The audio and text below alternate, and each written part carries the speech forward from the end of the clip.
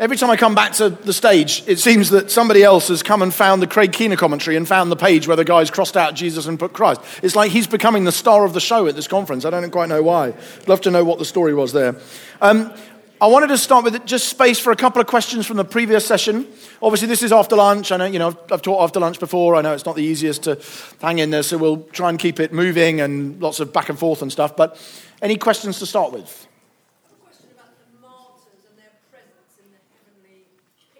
Yes. Yes. Yes. Okay, good. So I have a question about the martyrs. Obviously, at the start of the vision in chapters 4 and 5, there are no people, but then you find the martyrs very quickly appear and become actually pretty central characters. They're not just there. Their cry and their interaction with them is critical. So what's the deal there as it relates to heaven and hell? I think the answer is, if you wanted to map this onto eschatological timelines, I think once you're obviously... The events of Revelation 4 to 19, for me, take place through history, and actually 4 to half of chapter 20 as well, through human history. So we're alive in it, but as soon as somebody dies, their soul is in the presence of Jesus and is in the presence of the Father, and in that sense ascends to heaven as well, and that's what the martyrs are. They are the people who have been killed for their faith in that context. So I think, from heaven's perspective, it's the intermediate state.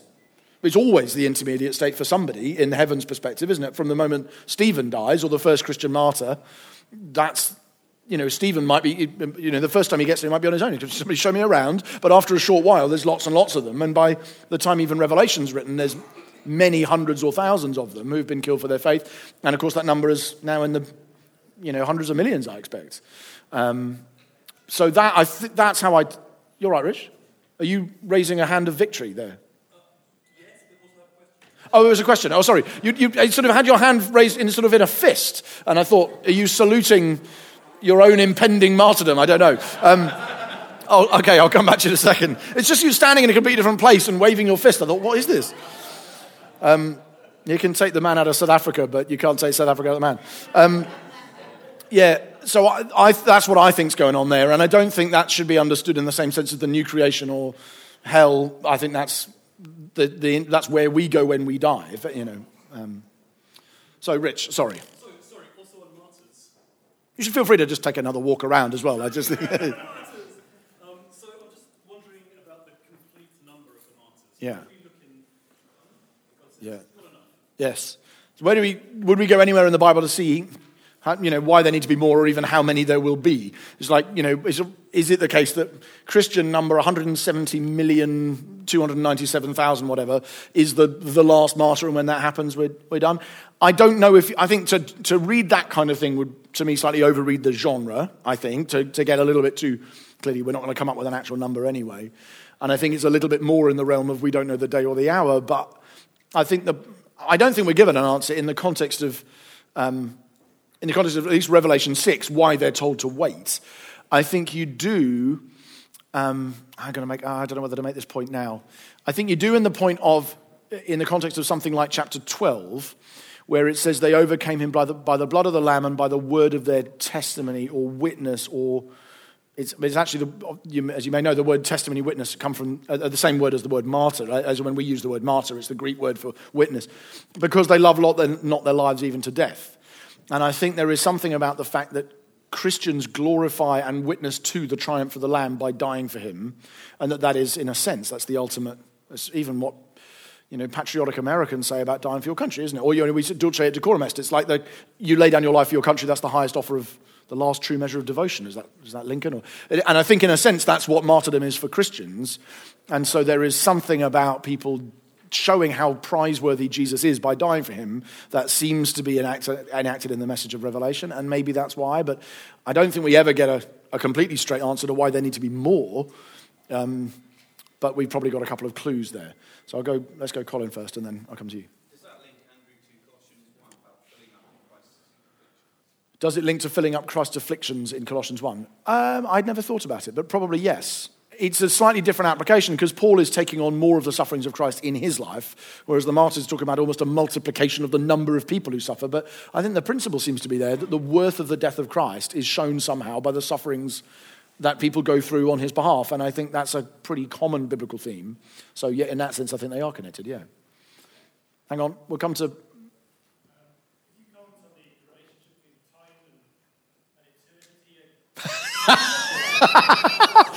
Just knock that on the head at, 2:05. Yes.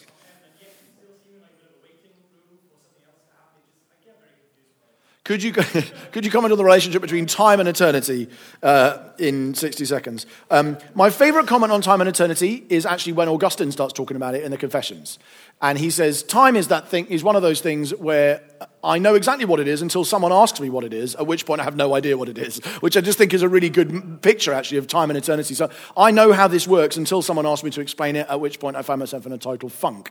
And so, in that sense, I agree. I think the way I'm reading Revelation, though, is that there is a moving chronology, and that we are moving through human history to some degree. And that I definitely don't, I know what I don't believe. I don't believe that on death, human beings become eternal in the sense that all moments appear to be equally present. I don't believe that chronology disappears when you die. I think you experience waiting, and Revelation 6 is one of some of you have been taught by me in other contexts, and I've asked that question, and I've said, to me, Revelation 6 is one of the key texts that suggests that we're not eternal now in the new creation, because they're very aware of the passing of time.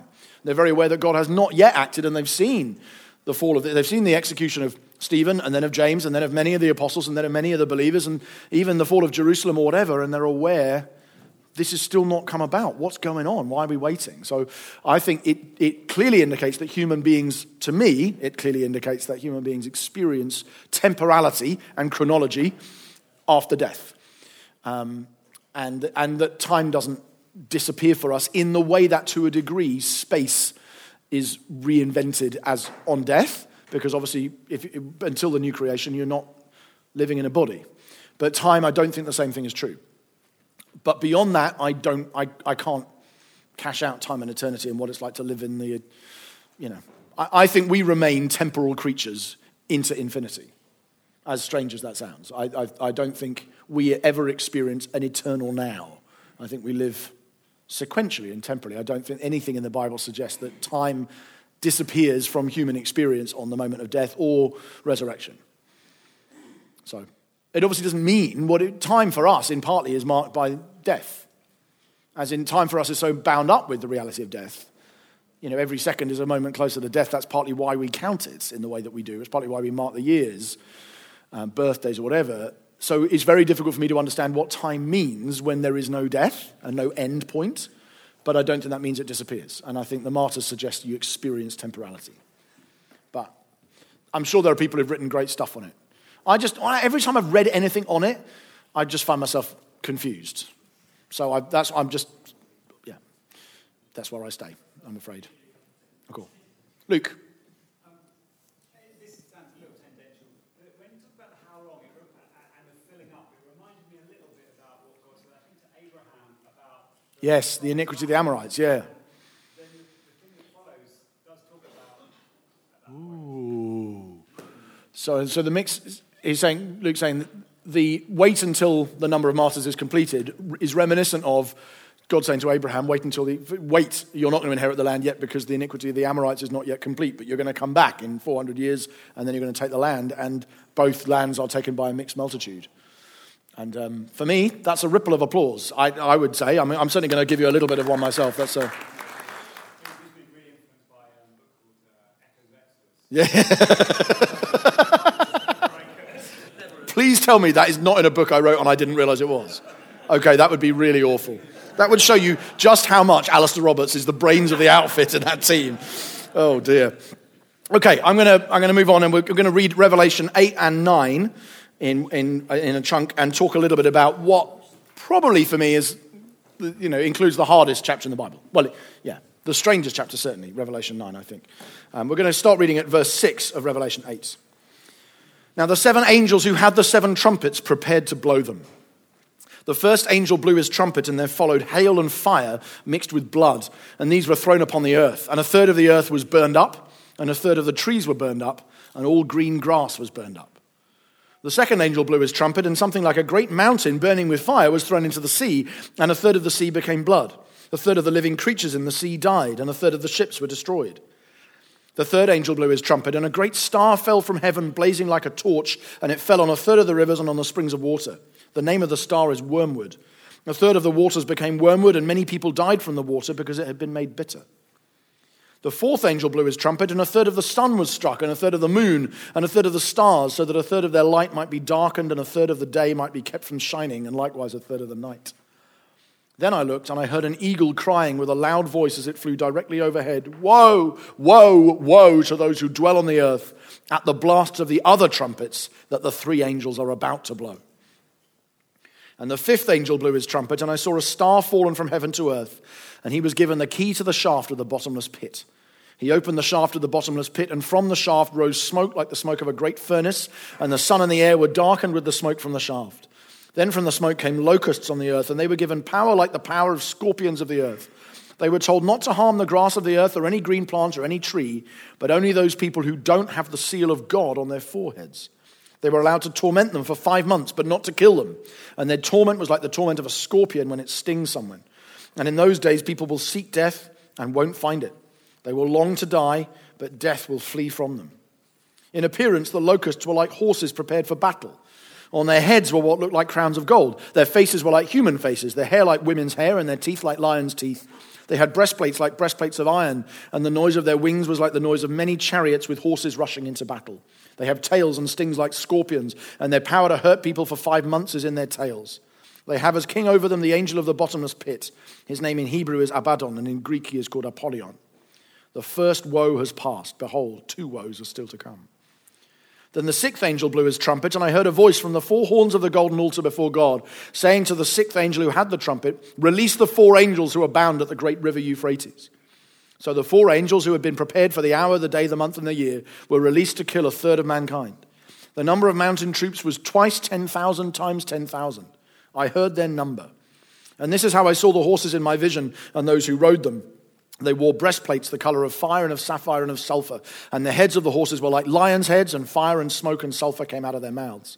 By these 3 plagues, a third of mankind was killed by the fire and smoke and sulfur coming out of their mouths. For the power of the horses is in their mouths and in their tails, for their tails are like serpents with heads, and by means of them they wound. The rest of mankind who weren't killed by these plagues did not repent of the works of their hands, nor give up worshipping demons and idols of gold and silver and bronze and stone and wood, which cannot see or hear or walk. Nor did they repent of their murders, or their sorceries, or their sexual immorality, or their thefts. And in the context of this, that's weird, yeah?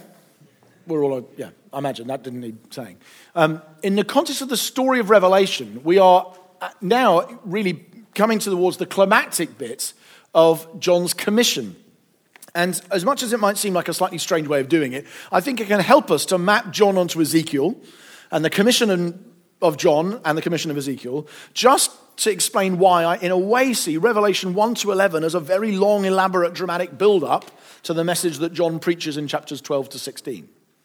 And beyond, actually. But that in a sense, we don't normally do things like that, do we? We have a commission and, how I came to be a significant person, bit of the story. It's very short.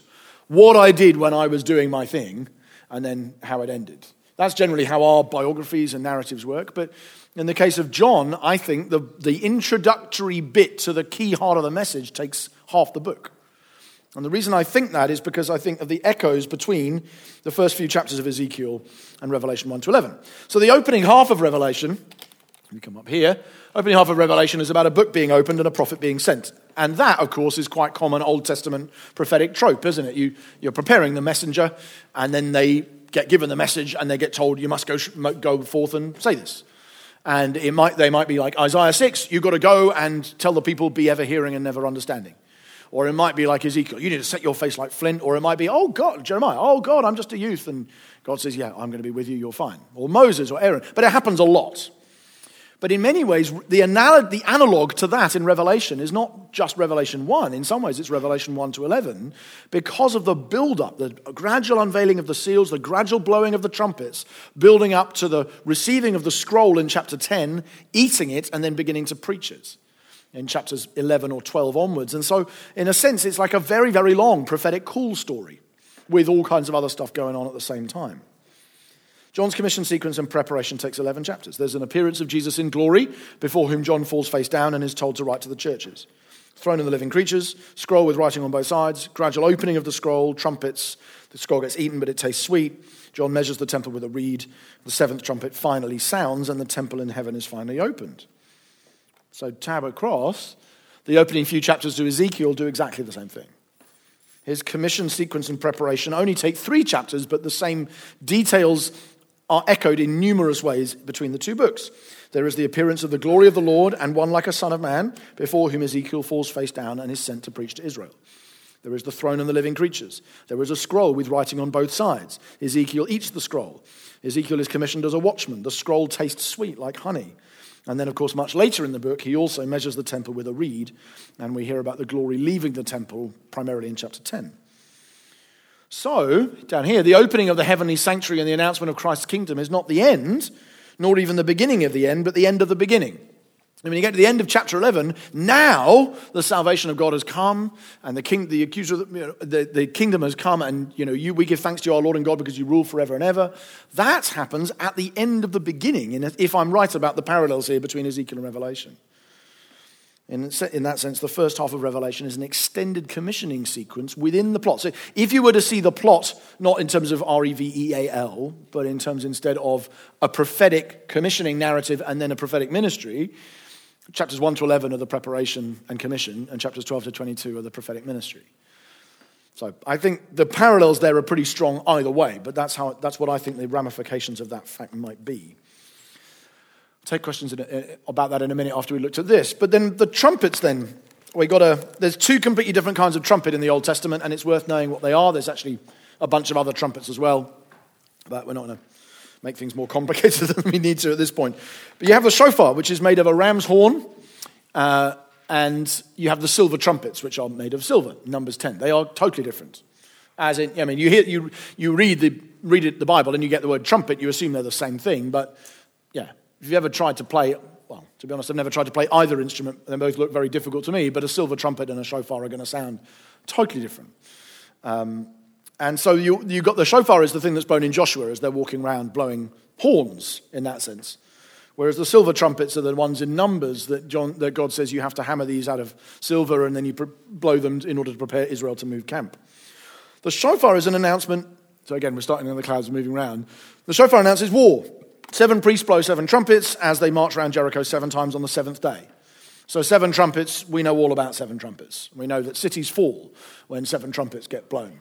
That the city that has set itself up in rebellion against God and opposition to God's people is going to come tumbling down and not even going to need to lift a finger. So we know that's going to happen. Whether Jericho becomes Jerusalem, I'll leave for you to decide. But there are affinities there, I think. And then the enemy city collapses, as Babylon also will before the trumpets. So that's totally different from the silver trumpets, which summon Israel to worship and or to move camp and accompany sacrifices and feasts. So when you read Numbers and you see what are the trumpets used for, sound the trumpet and summon people to a feast, or you will blow the trumpet and it will prepare you for the Day of Atonement, or whatever it is. That's not the shofar. That's not preparing for war. That's like I imagine neither of those melodies were quite what they are, but when I'm thinking about shofar, I think about that scene in Return of the King when the Oliphants arrive. Do you remember they come out and you can just hear the and all of these huge things, and they all go, the Pelennor Fields battle at the end of Return of the King. Yeah? You've seen it. Good. You've seen it. Yeah. You don't like Song of Songs, but you like that. Okay. So everybody looked, and it's the noise of goodness. It's a threatening, powerful. This strikes fear into the heart of people. The enemy has got trumpets. Why that would be true, I don't know, because it clearly wouldn't be true if they were playing the xylophone or whatever it was, the triangle. But for some reason, it's always been, most cultures have that there is a declaration of war through the blowing of a trumpet. And that happens a lot in the Old Testament. Sound the trumpet and gather people to me. We're going to muster the troops. That's a warfare theme. But the silver trumpets are not that at all. That's much more to do with worship. Hence the title of the page, Worship and War. That the silver trumpets are there for feasts and sacrifices and days of rest and days of atonement. The Feast of Trumpets was on the first day of the 7th month, prepared for the Day of Atonement. And so this is Koster's phrase, I like it though, trumpets then symbolize either worship or war. So here the trumpet sequence prepares for war in chapters 8 to 9 and worship in chapter 11, as well as the Day of Atonement. Or if you prefer your alliteration to be a little bit fruitier, trumpets evoke Jericho, Jubilee, Judgment, Jerusalem, Justice, Joy, and Jesus. If you go through the Bible and see actually what are the various things they do. They actually do, man. That's not just because they begin with a J, but they do. I mean, Jesus is the one that unlocks the other six, but in each case, trumpets are associated. They are associated with Jerusalem, with the pouring out of oil on the Davidic king. They're associated with obviously the Jubilee and justice coming and judgment coming, and of course joy and celebration. So there's trumpets are very meaningful in Scripture, but those two key prongs of worship and war are what I think these trumpets are preparing us to see, which is why it matters that they're trumpets rather than any other build-up sort of instrument. So then you've got the 7 trumpets come in order. In fact, no, I said I'd take questions, so let me do that. Okay? Anybody with any questions so far on chapter 8 and or trumpets? Yeah. Yes. Yes. Wouldn't that be more of a worship thing than a war thing? Have I got that wrong? Have I mistakenly said that it was the shofar that was blown for the Day of Atonement? Have you gone to check that? Is that what you're saying is? And I've made a mistake. On the Day of Atonement, it's the shofar that's used. Right. How does that fit in with... No, I didn't. I've got that wrong then. I didn't realise that.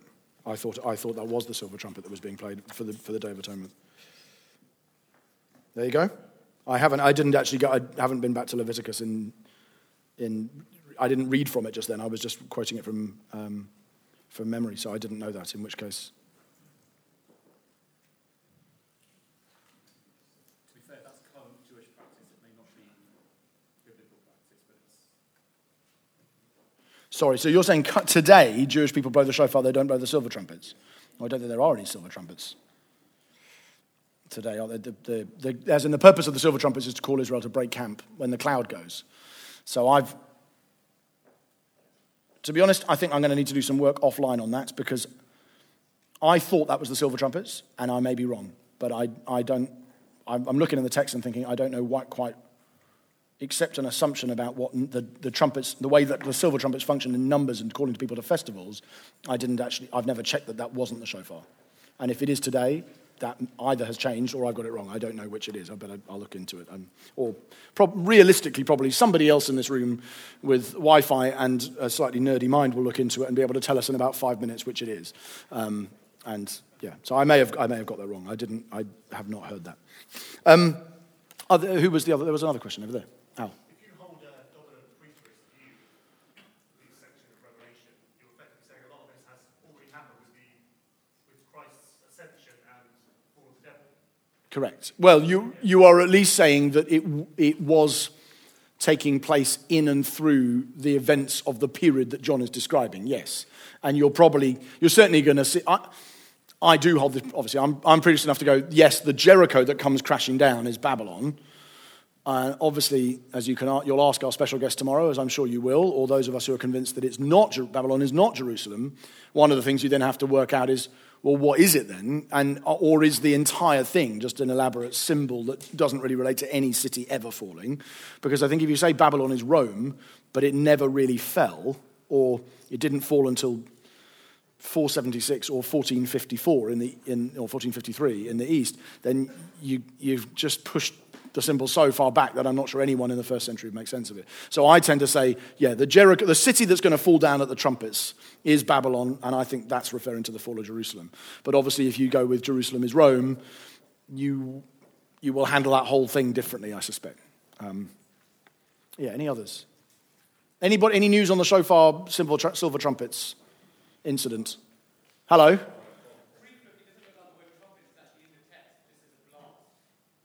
What, in Leviticus? Yeah. So in 25:9 it's the shofar. The loud trumpet on the 10th day of the 7th month. Yeah, okay.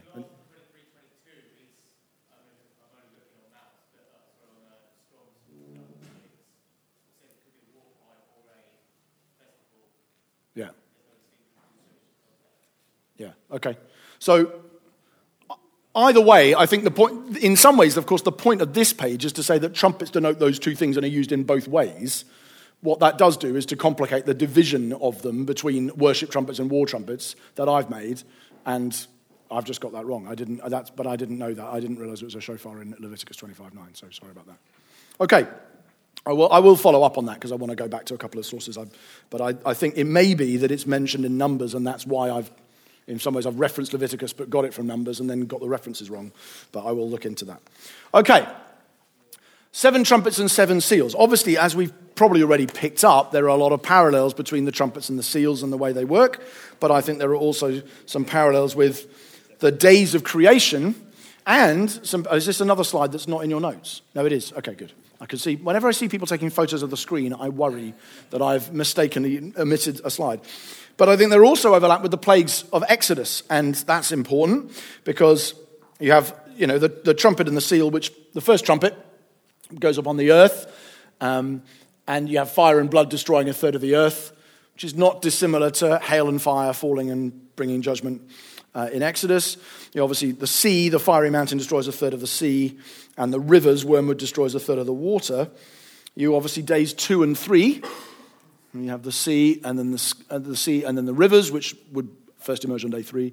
But you also have plagues, which represent those as well. The Nile turning to blood. And who knows, but Vesuvius, depending on when Revelation's dated, if you date Revelation later, then the fiery mountain that causes death and destruction to people in the Roman Empire is obviously going to be read through the lens of Vesuvius, which most of us have heard of through Pompeii. So you have some associations there. The heavens, in some ways, is the clearest one. Right? A third of the sun, moon, and stars is obviously a day 4 thing, as we saw before, but it also echoes the plagues, where you have darkness over the land. But then the payoff for me comes when the locusts arrive. Because by now, if you're thinking in Exodus terms about the plagues, by the time the locusts arrive, you realize, this is a familiar trope, and I'm not supposed to imagine locust, scorpion, flying Apache helicopters or whatever they may be. I'm imagining, the first woe is these locust scorpions together. And then the second woe, you get I'm calling it hippo lions or horse lions, which fight back. And we'll talk about them in a moment. And the 2 witnesses. But again, I'm going to see some of these themes as being echoed in the Exodus story, that you have Moses and Aaron witnessing together before Pharaoh, and you have locusts who come, and you have plenty of plagues all the way through. And then, of course, the 7th is, I suppose, analogous to Passover. So we've looked at some of the correspondences between the trumpets and the seals, with a quarter escalating to a third.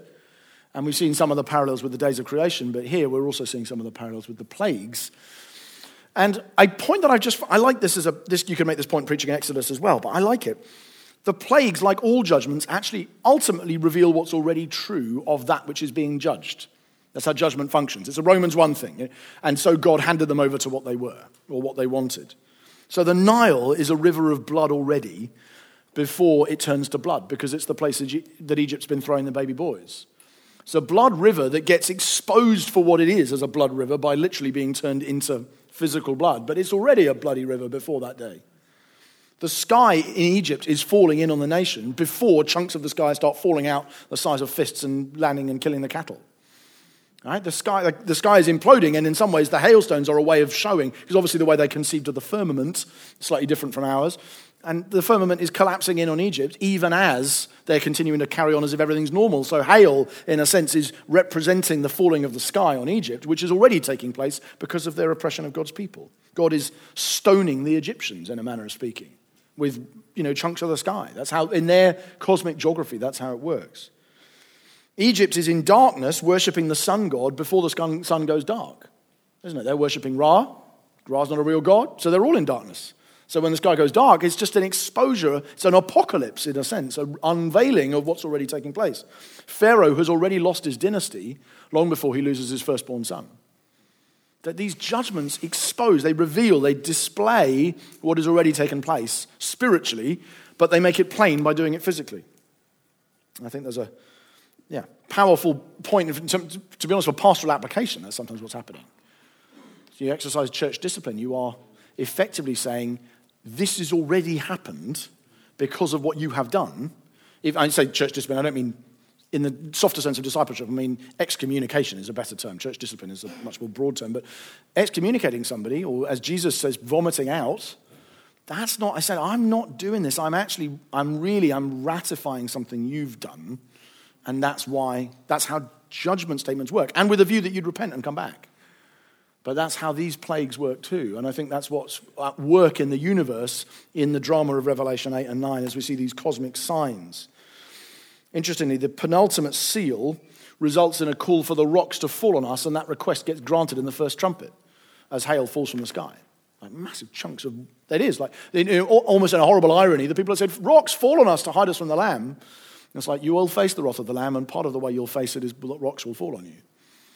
Just chunks of the sky in that sense. So, it's heavy stuff. Now, before taking a moment, we will do a couple of questions. I'm sure this will provoke some funny questions, or just some funny images.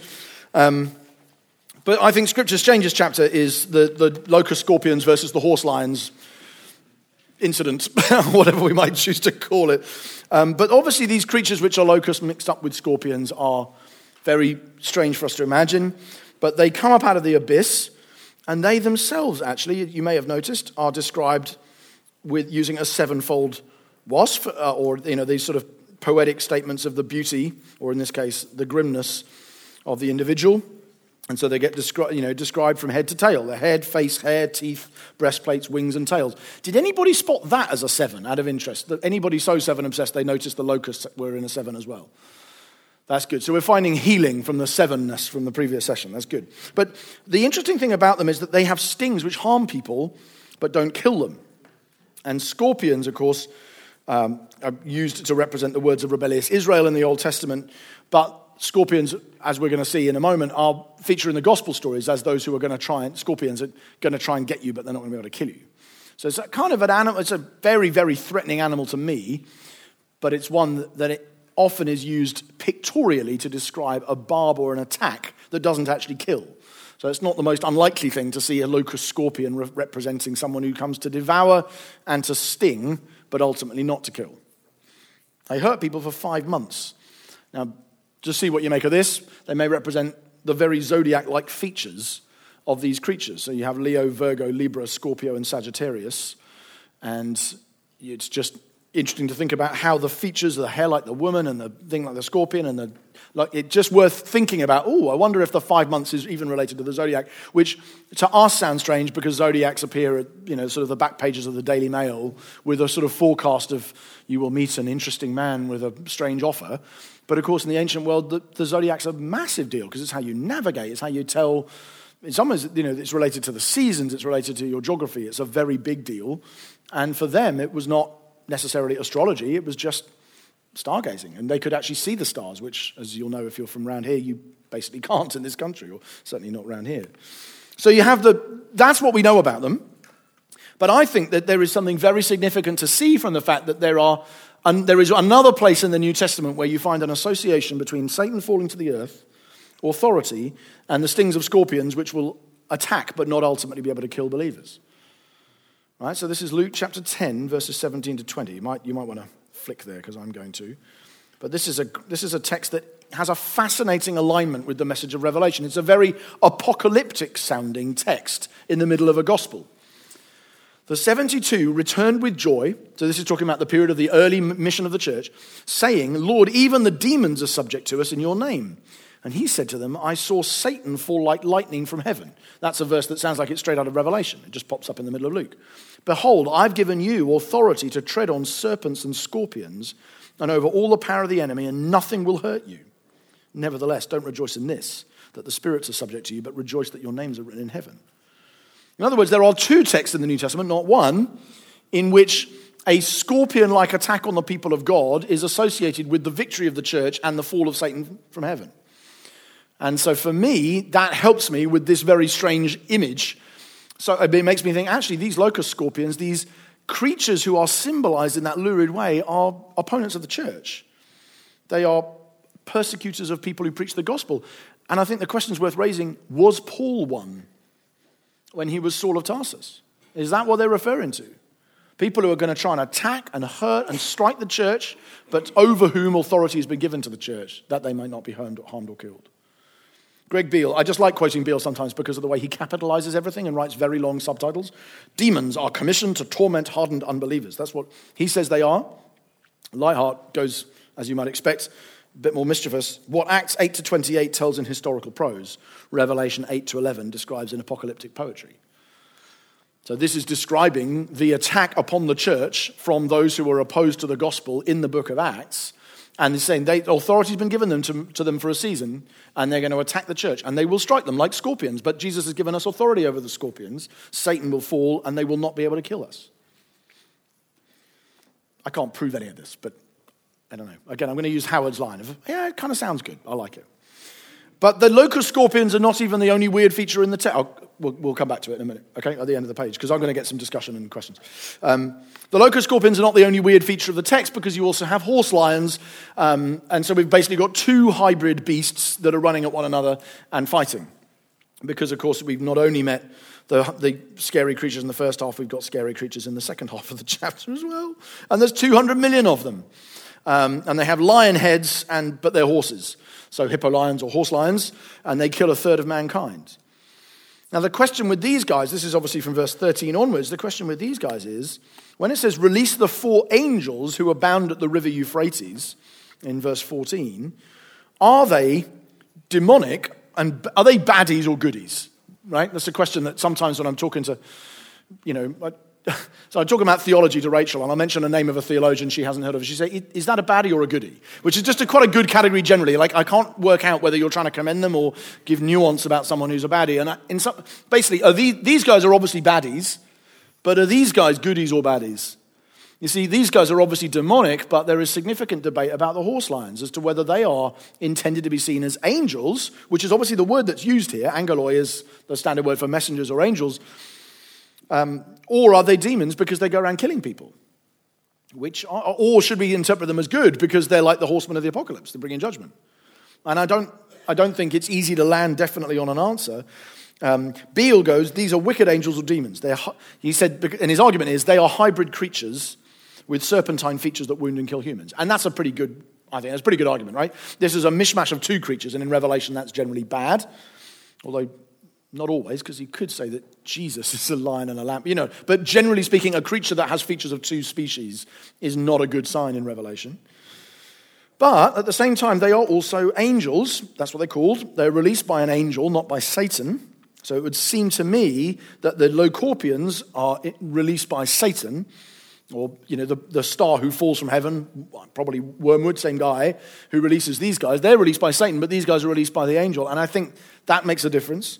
They are numbered, which significantly in Revelation happens to the holy people, but not to the world. Usually when you see people being numbered in Revelation, it's significant, like numbering in the temple.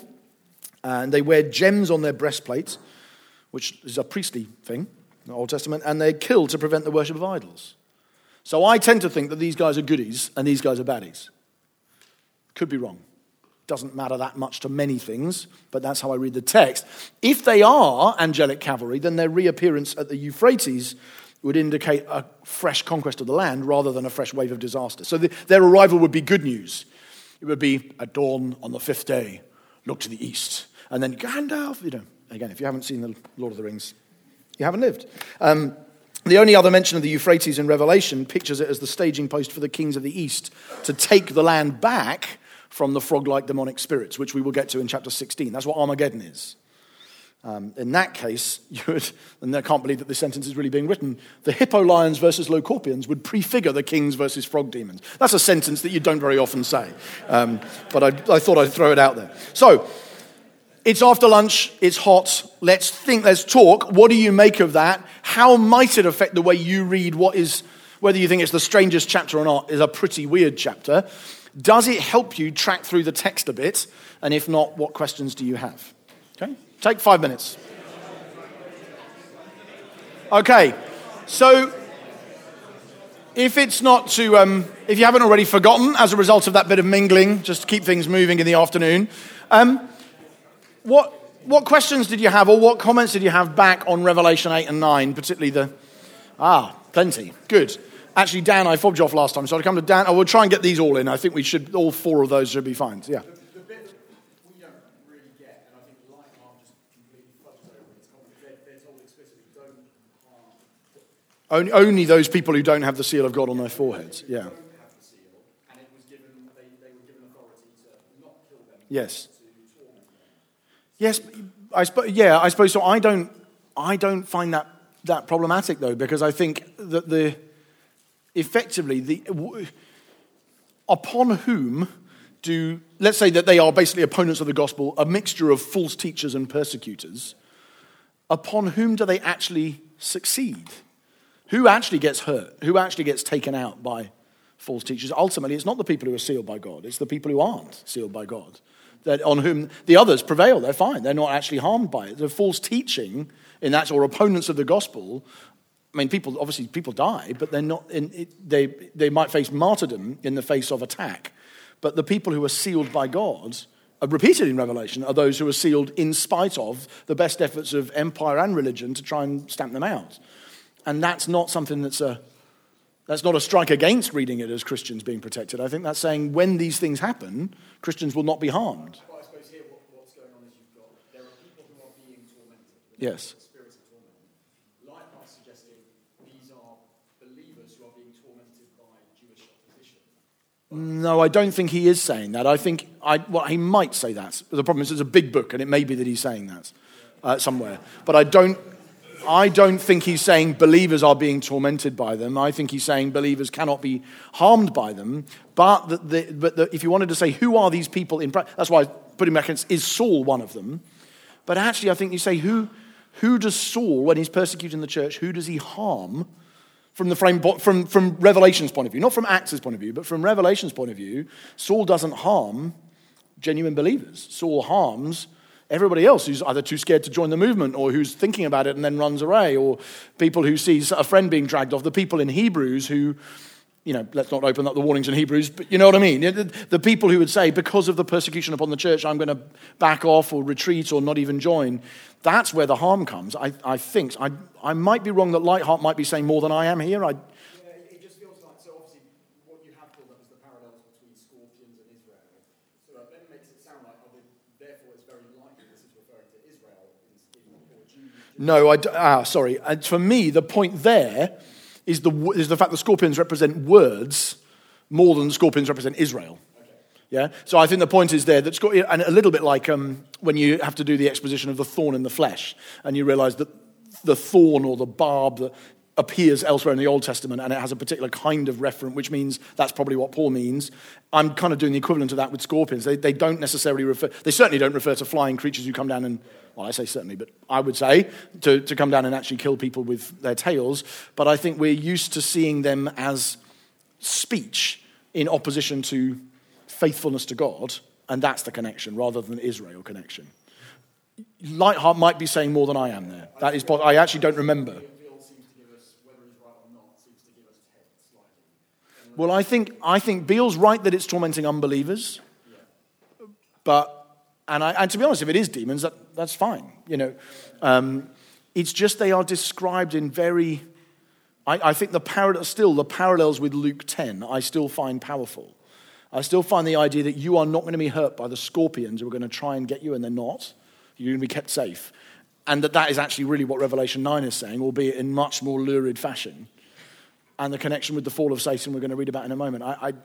To me, I still find, in fact, I have read about it in chapter 9.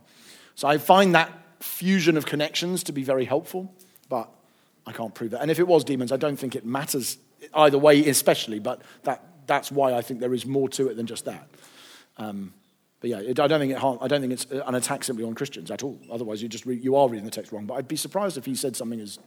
He doesn't seem to. Maybe he's just assuming that we understand. He just doesn't seem to explain. Right. It struck me as so odd. Okay. You would have noticed that he had. Okay. No. Yeah, you may well be right. It would be a very dim move to say that these are basically only attacking Christians when the text explicitly says they're not. Yeah. Yeah.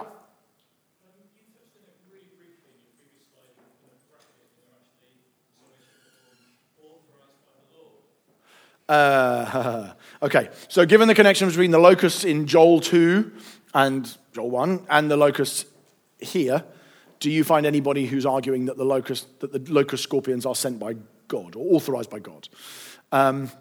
It depends what you mean, because I think there is let's not open this can of worms, but let's just go with it for now. There is a sense in which, say, the Davidic census is authorized by God, but also caused by Satan.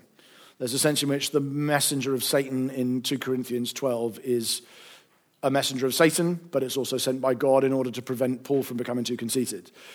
There's a sense in which Job's suffering comes from God because he says, the Lord gives and the Lord takes away. Job didn't sin, but it's also a sense in which it comes from Satan. And that's a common, but it happens multiple times. So in that sense, I'd be very happy to say it's authorized by God, in the sense that nothing that happens in God's world is not, some sense, authorized by God. But I think the telling strike against it being a gift of God, like the horseman of the apocalypse, is 9:1. And the fifth angel blew his trumpet, and I saw a star fallen from heaven to earth, and he was given the key to the shaft of the bottomless pit. And then the parallels between that and the name of the star falling in verse 8:11, the name of the star who fell from heaven blazing like a torch, and the name of the star is wormwood.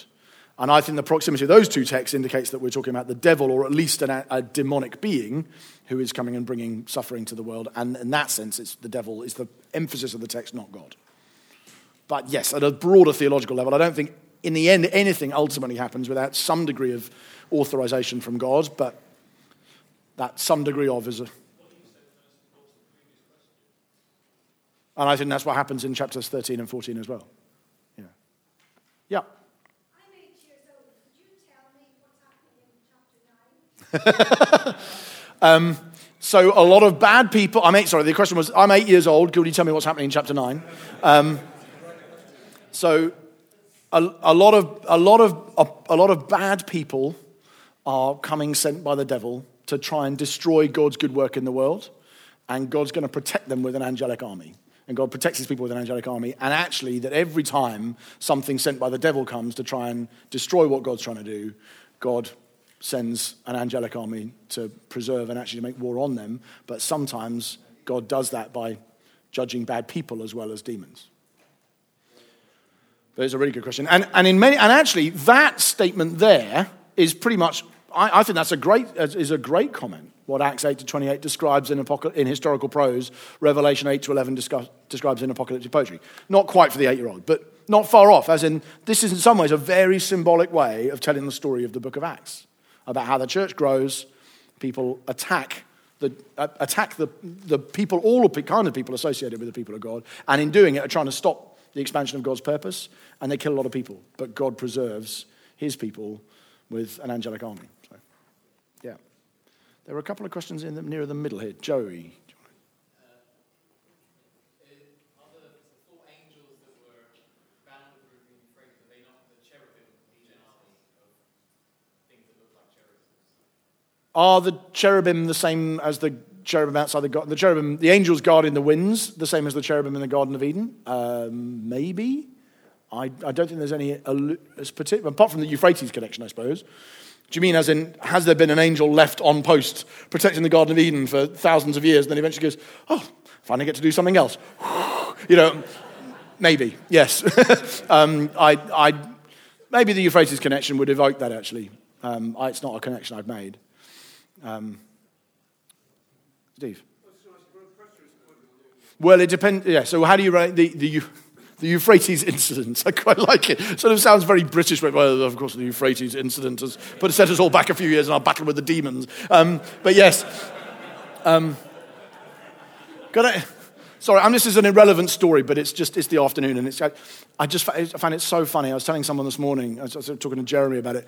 A few weeks ago when they were trying to unseat Theresa May, and Graham Brady has this envelope with all of the names in it of people who, in the 1922 committee, who are going to vote her out if she doesn't resign. And basically then there was this sort of formal story where he was going to go and meet her and then present her with this, the envelope with the names in it and so on. And a friend of mine who's French just tweeted it and just said, "This is the most British thing ever. Resign now, or we open the envelope." And it was just so funny because, in so many stories, I was like, "We're going to shoot you. We're going to behead you. We're going to open an envelope." Okay, I'll do it. I just thought it was a very British thing as well. So yes, the Euphrates incident. I think because I'm reading that as a clash between demonically empowered and motivated opponents of the church and the people of God, with an angelic army sent out effectively to judge God's enemies and protect the church, I don't map that onto a political battle at all. And in many ways do the same thing when I get to Armageddon in chapter 16. I see them as referring to the same basic reality. But for those who read Armageddon as an actual battle between the armies of the East and the armies of the West, or whatever it might be, they will probably also read this as referring to something like that, particularly in a futurist. Yeah, but what has happened Usually that would be read that way by futurists. I don't know if there's a preterist understanding of this as a political battle. There might be, and I just haven't read it. I'm sure there's scope for that kind of thing to be taught, rightly or wrongly. Okay, and then there was one more, I think. Yeah.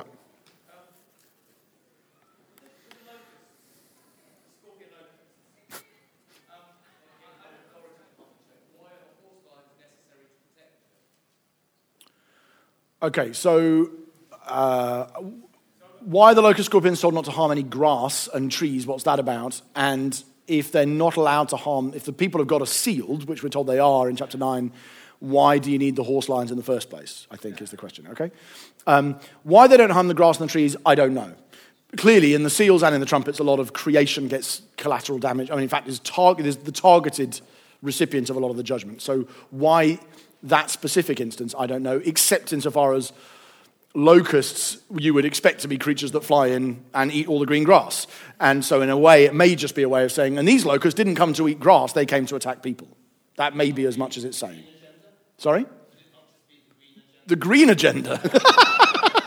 I tell you what, if an environmentalist can make something out of Revelation 9, then they should get promoted.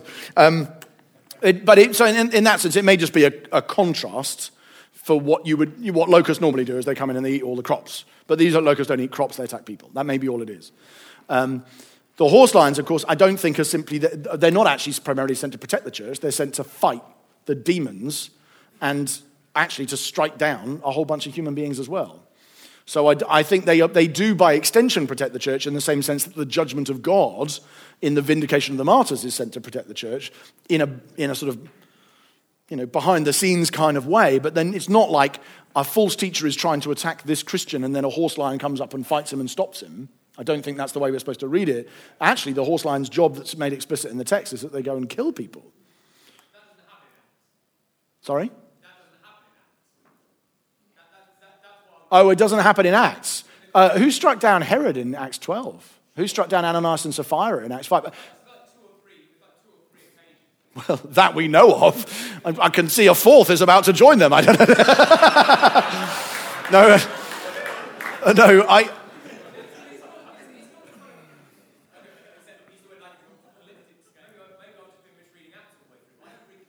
I'm certainly no. So the question is, if the horse lions are there to bring judgment on unbelieving humanity, and this refers to the same sort of period as Acts, which is the argument I'm making, although obviously the text isn't explicitly saying that, then how do you make sense of the fact that Acts doesn't talk much about that, and Revelation talks about it, at least here, in a very intense way? And it's a good question. I think my guess is that, my sense is that there is quite a lot of unspoken judgment of God through death in the New Testament that we occasionally get odd comments about that imply that it's a more widely recognized theme than we generally think it is. A text that comes from, so Ananias and Sapphira is a good example, and Herod is a good example, but also texts like 1 Corinthians 11 are really weird if you don't assume something like it. Paul just drops in, that's why some of you have become weak and sick and died, because you're abusing the Lord's Supper. And I'm not saying that's horse lions. I'm not trying to get there. I'm just saying I think the idea that God intervenes and brings judgment. There is a sin that leads to death. I'm not saying people should pray about that, John says. So I think there's an assumption that there's actually quite a lot of that kind of thing, and that probably until the modern era, I think Martin Luther lived in that world.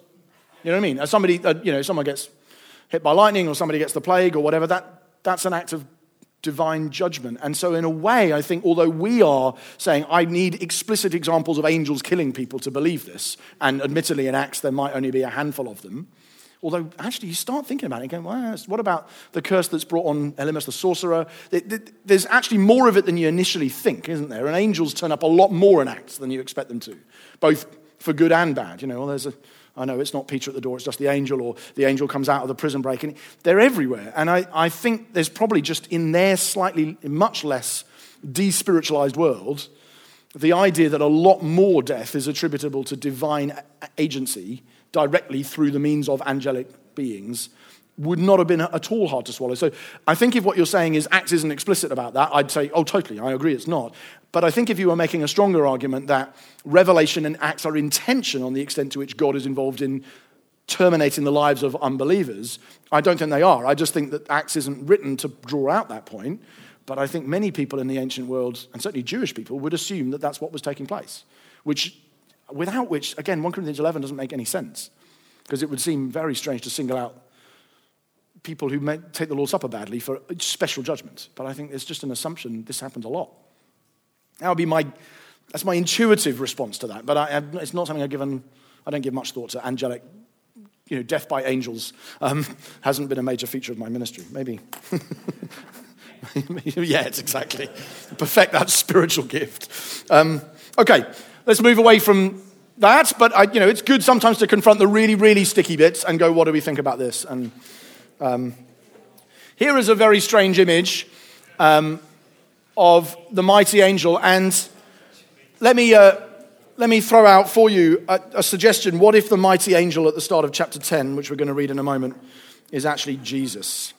What if the mighty angel is actually Jesus? Okay, here's Revelation 10. Then I saw another mighty angel coming down from heaven, wrapped in a cloud, with a rainbow over his head, and his face was like the sun, and his legs like pillars of fire. He had a little scroll open in his hand, and he set his right foot on the sea and his left foot on the land, and called out with a loud voice like a lion roaring. When he called out, the seven thunders sounded, and when the seven thunders had sounded, I was about to write, but I heard a voice from heaven saying, seal up what the seven thunders have said, and don't write it down.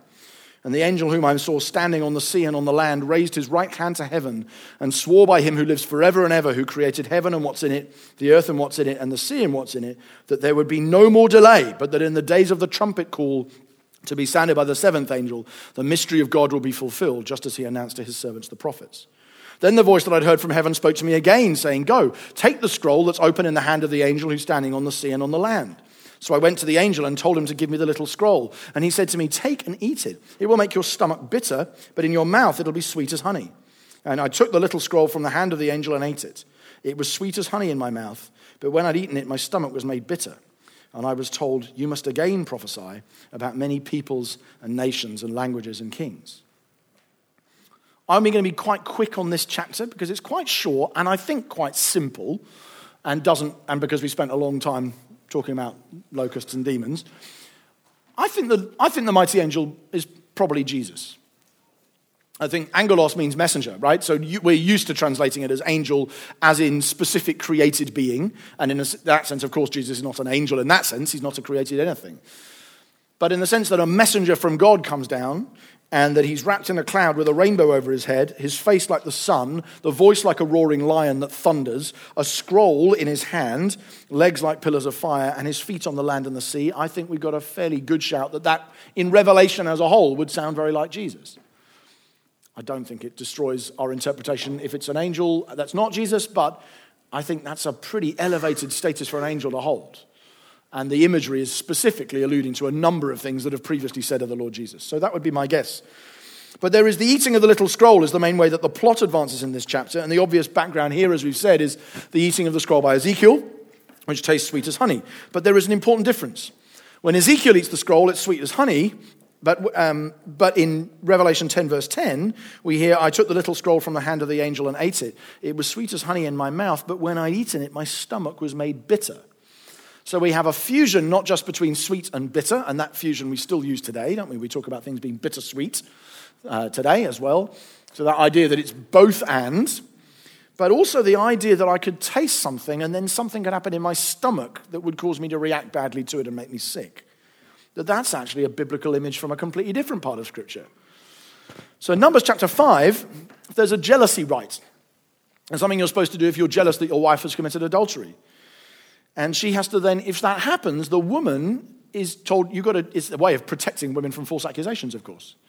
Because this kind of thing, to this day, a woman gets falsely accused of adultery, it will harm her far more than it harms the man who's made the accusation. It might cost her life in many cultures. So in this context, what happens is, you do not take the accusation on its own terms. You say instead, no, the woman will then drink the water of bitterness in Numbers chapter 5. If she's guilty of sexual unfaithfulness, the bitter water will make her belly swell, and it will cause her immense pain. If not, she'll be free and she'll be able to conceive children. And we never, as far as we know, see that practiced with reference to a particular individual, but it was famously used for God's unfaithful wife, Israel. It's Exodus 32. I'm going to grind down the idol and make you drink it. And those who have effectively reacted to the guilt of having worshipped the idol are going to get the Levites running through the camp and killing people. So it seems that the little scroll, in a sense, is a fusion of the honey scroll of Ezekiel and the jealousy rite for bitterness in Numbers chapter 5. It's effectively that John is saying, this is a message that is delightful and sweet, but it judges the faithfulness or not of the speaker, but also even of the hearer. The people who are listening, I as a speaker, I'm being tested and I've passed. But it's also going to be a message that I'm going to proclaim, and it's going to cause bitterness even to those who hear it, because their fidelity will be tested. And the word of God is always sweet to the taste, but it always challenges those who read, hear, or declare it, and ultimately it serves to judge those who reject his message. So I think the bitterness is meaningful as well as the sweetness. I don't think it's just, hey, isn't the word of God lovely? It's, hey, isn't the word of God honey and bitter? Because it both judges and reassures and brings comfort. Then I'm going to move quickly into chapter 11, which I think would just need to take a moment's more reflection. Revelation 11, verse 1. Then I was given a measuring rod like a staff, and I was told, rise and measure the temple of God and the altar and those who worship there. But don't measure the court outside the temple. Leave that out, for it's given over to the nations, and they'll trample the holy city for 42 months. And I will grant authority to my 2 witnesses, and they will prophesy for 1,260 days, clothed in sackcloth.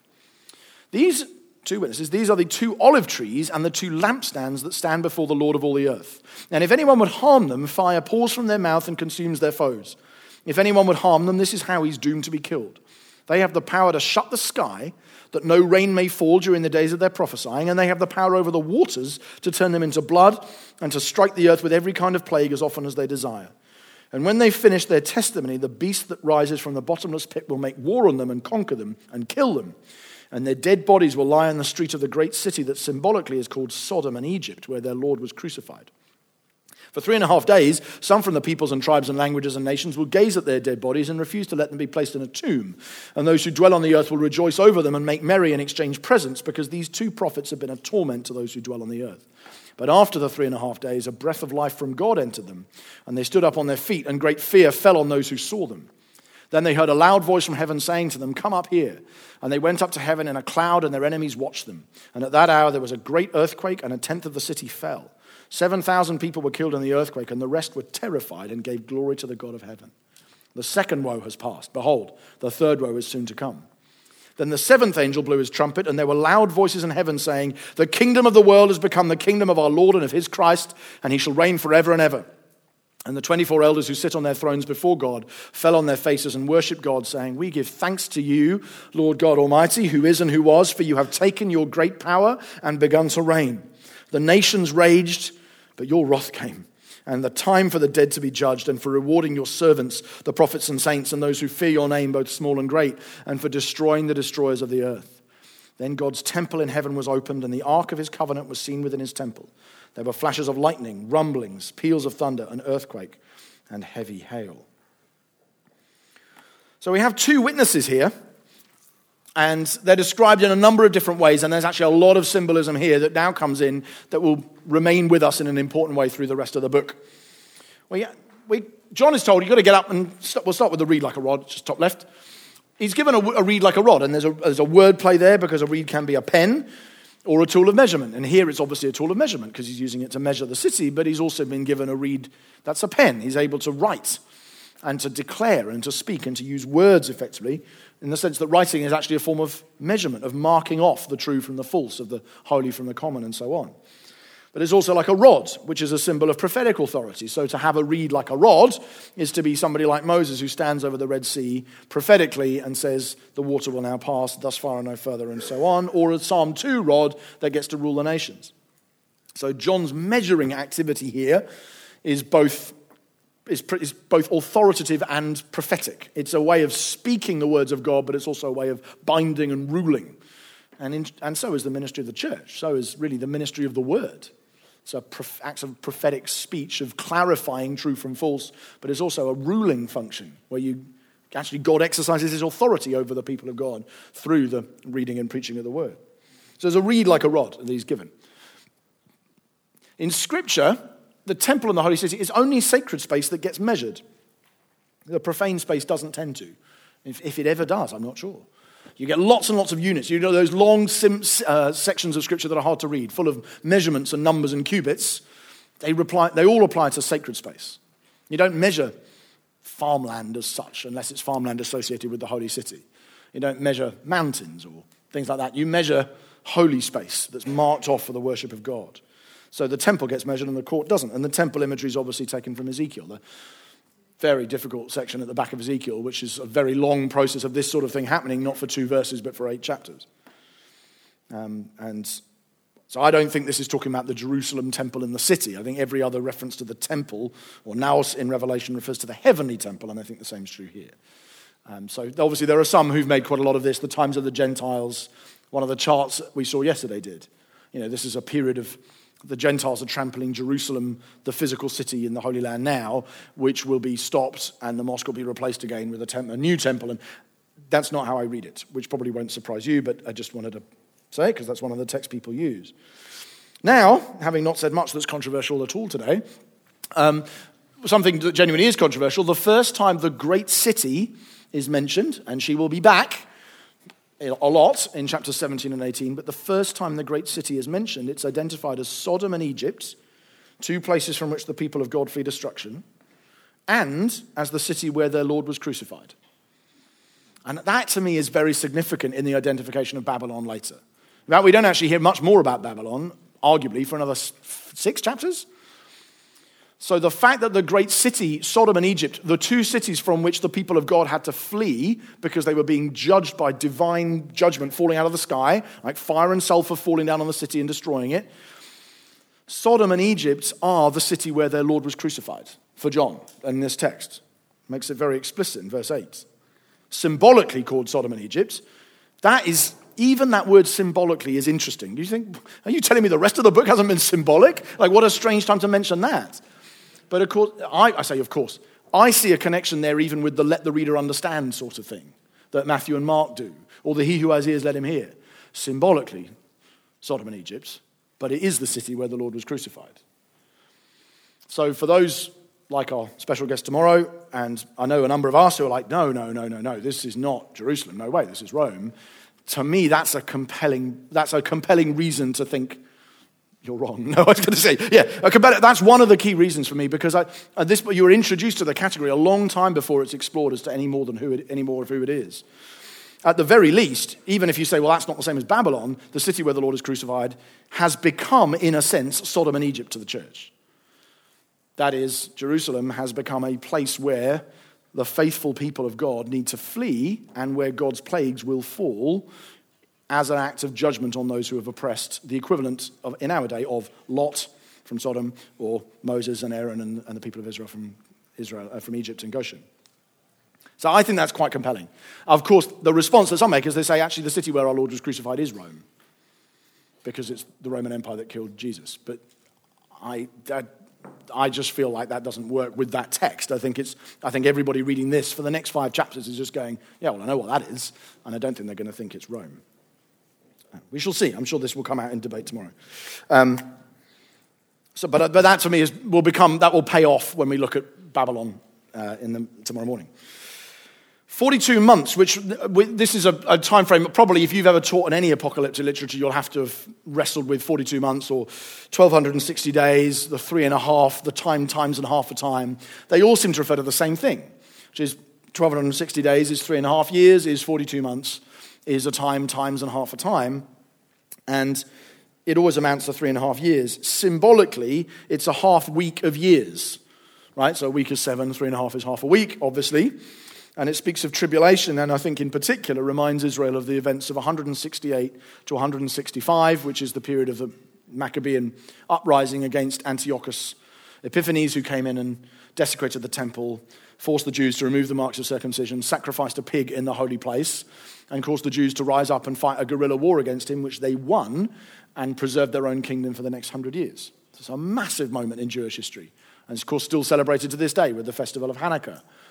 But that 3.5-year period of tribulation at the end of which God wins for his people is really important background to the language of 3.5 years anywhere it appears in the New Testament. And the image I always use on that is Numbers 9:11 in our culture. 30 years ago, you say 9/11, it doesn't mean anything to anybody. In fact, you wouldn't even know what to do with those two numbers. You think 9 plus 11, 9, what is that? Whereas now, those numbers have stood for an entire narrative that we all remember where we were, assuming we're old enough, and we remember the front pages the next day, and we watched the footage, and we left work early, and we cried, and we thought, what is the world coming to? And we got ourselves embroiled in foreign wars, and the entire world changed because of, effectively, we would say those two numbers. Those numbers evoke a massive story of trauma and difficulty for our world. And so when I'm talking about 3.5 years or 1,260 days, I often do that just because it helps us see how numbers can carry a whole suffering tribulation story in a culture. It's just that 3.5 years doesn't mean much to us. Well, actually, it might in another way, but it doesn't there because that's not, we didn't have the Maccabean uprising in our story. Having said all of that, it might well be something that happens, in a sense, historically in and through the 60s, because many would say that the persecution under Nero did last around 3.5 years, and in a sense it could therefore refer to that as well, which would be a case of history echoing itself, not just of a literary echo, but a historical one, or the Siege of Jerusalem, or both.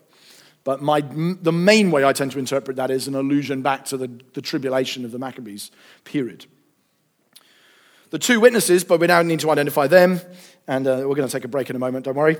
The two witnesses, reinforcing a message with two witnesses is a really common biblical theme, especially in John's writings. So when you meet two witnesses, I don't think that means you have to figure out, well, who's the first one and who's the second one. I think the two witnesses refers to the double witness of the church testifying to Christ. And the two witnesses in Zechariah, of course, are the olive trees and the lampstands, the sons of oil, who stand alongside the Lord, saying, not by might, not by power, but by my spirit declares the Lord.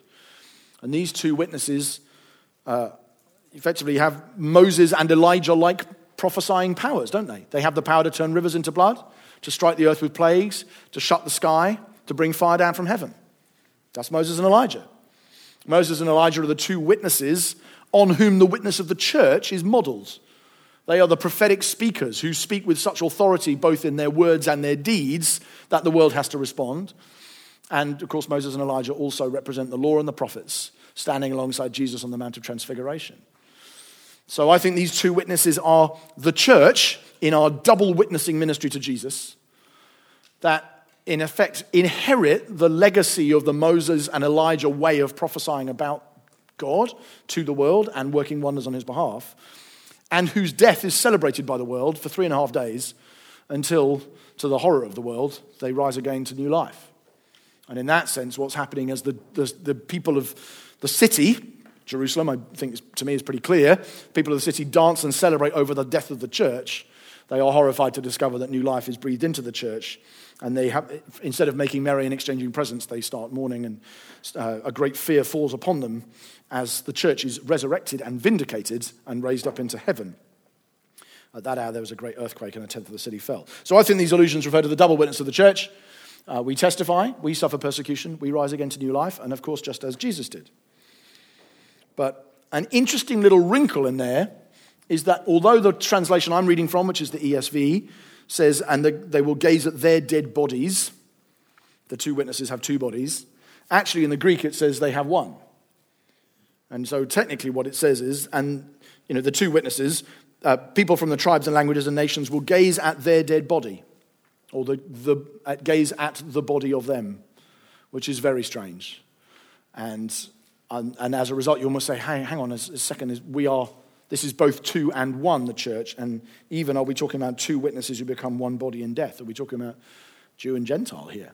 Are we talking about a twofold body that becomes one by dying and rising with Christ? I don't know. You can't prove this stuff, but it might be worth thinking about. It's interesting as well. There's a final note of grace here. In the Old Testament, the remnant of Israel is 1/10. That is, 90% get killed and 10% might get saved. It might be the remnant is 7,000 under Elijah. Elijah says, I'm the only one left, and they're trying to kill me, and God says, no, there's 7,000 of them. But that's the leftovers. The vast majority are judged, and there's a tiny handful who's left who are believers. But in Revelation, grace has turned that on its head. It's actually only 1/10 that die, and 90% are spared.